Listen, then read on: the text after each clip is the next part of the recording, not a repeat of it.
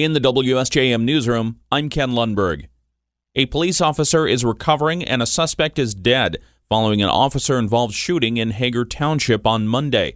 Michigan State Police tell us it happened in the 43,000 block of Bundy Road at around 12:30 yesterday afternoon. The Berrien County Sheriff's Department and the Coloma Township Police Department responded to a domestic situation at a home and arrived to find the 40-year-old suspect was armed. While outside the home, he opened fire on police, hitting a Coloma Township officer once. The officer is now in stable condition, and state police say it looks like he will recover. The suspect was killed, and an autopsy is planned. As requested by the Berrien County Sheriff's Office, the Michigan State Police have now taken over the investigation and will refer their findings to the prosecutor. The Berrien County Sheriff's Department is asking for the public's help in finding a missing person. It says 49-year-old Kelly Lee Gravitt of Cassopolis went missing on Saturday. He was last seen walking away from a medical facility in Berrien Township at around 8:45 Saturday. The medical facility is in the 6400 block of Deans Hill Road. The Sheriff's Department says any information that could lead to Gravitt's whereabouts is crucial. Anyone with information is asked to contact the Berrien County Sheriff's Department. We have a photo of the missing man at our website, WSJM.com.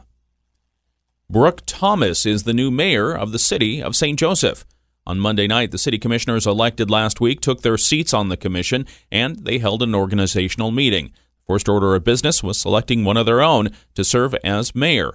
Commissioner Michelle Binkley nominated Thomas, and there was quick action. Commissioner Ulrich? Yes. Commissioner Fernandez? Yes. Commissioner Binkley? Yes. Commissioner Sorolla? Yes. Commissioner Thomas? Yes.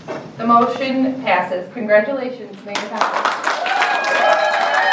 With Thomas now mayor, the next task was to select a mayor pro tem. Thomas nominated Commissioner Binkley, and the vote in support was unanimous. Mayor Thomas told us after the vote she looks forward to getting to work on city priorities. I am ecstatic to be serving as mayor for the next 2 years. I'm really excited to see what all we can accomplish with this new commission. I think we're going to do a lot of new and exciting things for the city. As mayor, Thomas said she will focus on completing key infrastructure projects, managing city funds responsibly, and working with nearby communities. Lone incumbent in last week's commission elections, she received the most votes of any of the 6 candidates for 3 seats. Also elected were Tess Ulrich to a 4-year term and Michael Fernandez to a 2-year term. Former Mayor Laura Goose spoke to commissioners during the meeting and said all of the winners are remarkable and she can't wait to see what they do for the city. The city of Benton Harbor has marked a second year of meeting state and federal standards for lead in the water. Michigan Department of Environment, Great Lakes, and Energy says the most recent testing for lead in the city's drinking water shows lead levels remain at 1 part per billion, well below the state and federal limit of 15 parts per billion. Additionally, this week will also mark the completion of galvanized iron service line replacement, as a handful of remaining galvanized lines will be replaced over the next few days. The last known lead service line in Benton Harbor was replaced last May. Eagle says there are no longer any homes or businesses in the city known to be connected to lead service lines. Meanwhile, Eagle staff are continuing to work with the Benton Harbor Water Plant to make further improvements there. Governor Gretchen Whitmer in October of 2021 committed the state to removing roughly 4,500 lead service lines across Benton Harbor. The effort was finished ahead of schedule. Taking place all week long at Rogers Foodland in St. Joseph is 97.5 Y Country's 27th annual Stuff-A-Truck food and fundraiser.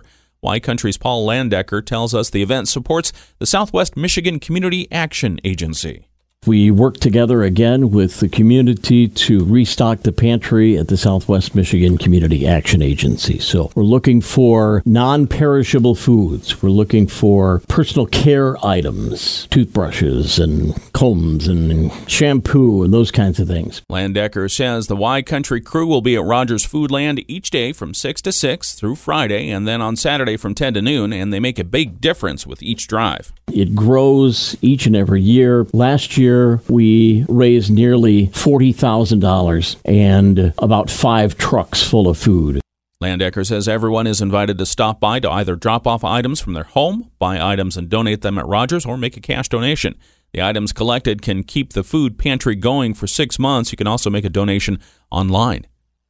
South Haven Area Emergency Services responded to a house fire on Monday. It happened at a 2-story home on County Road 380 near 58th Street in Geneva Township at around 12:15. Shays says water had to be shuttled to the scene, but the fire was contained to just one section of the building.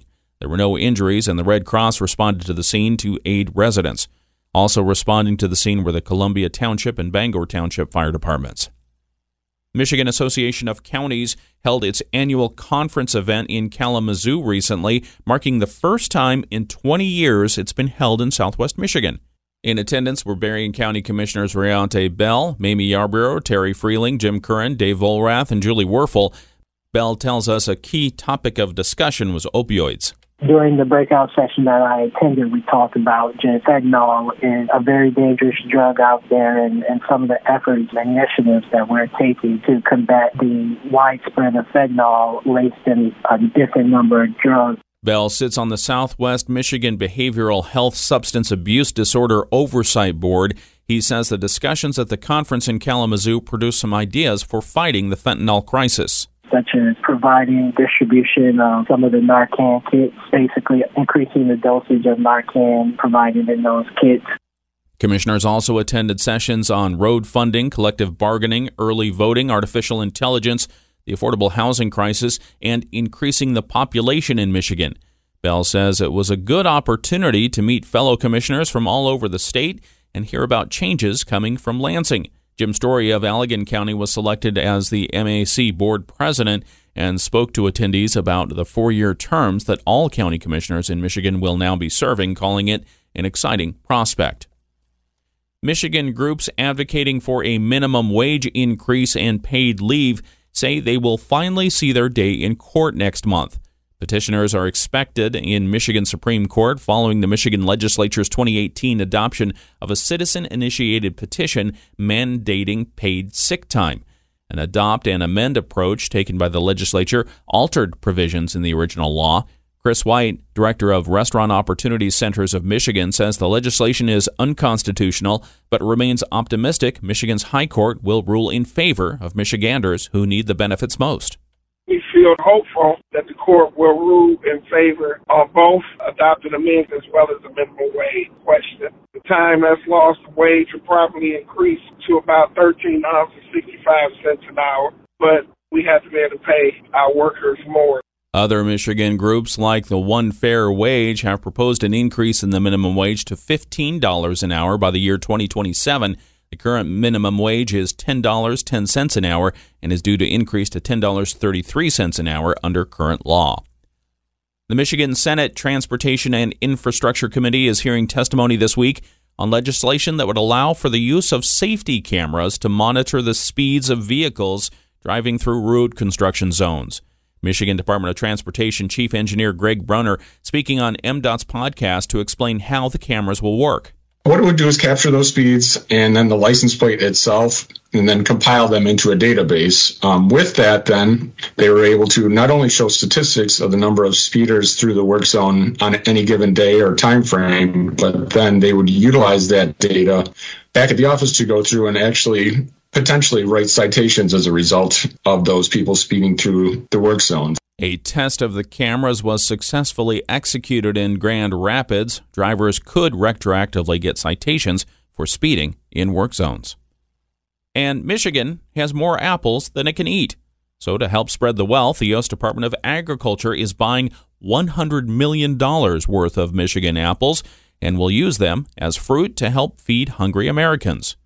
United States Senator Debbie Stabenow said she urged the USDA to make the purchase, saying Michigan's farmers are the best in the world. We're one of the most agriculturally diverse states and one of the nation's largest producers of apples.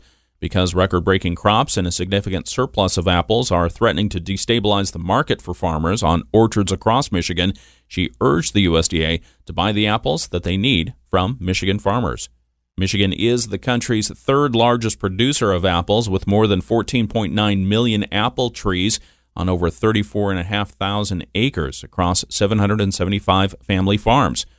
According to the Michigan Agricultural Cooperative Marketing Association, Michigan apple growers have produced a record crop for the second year in a row. In the WSJM newsroom, I'm Ken Lundberg.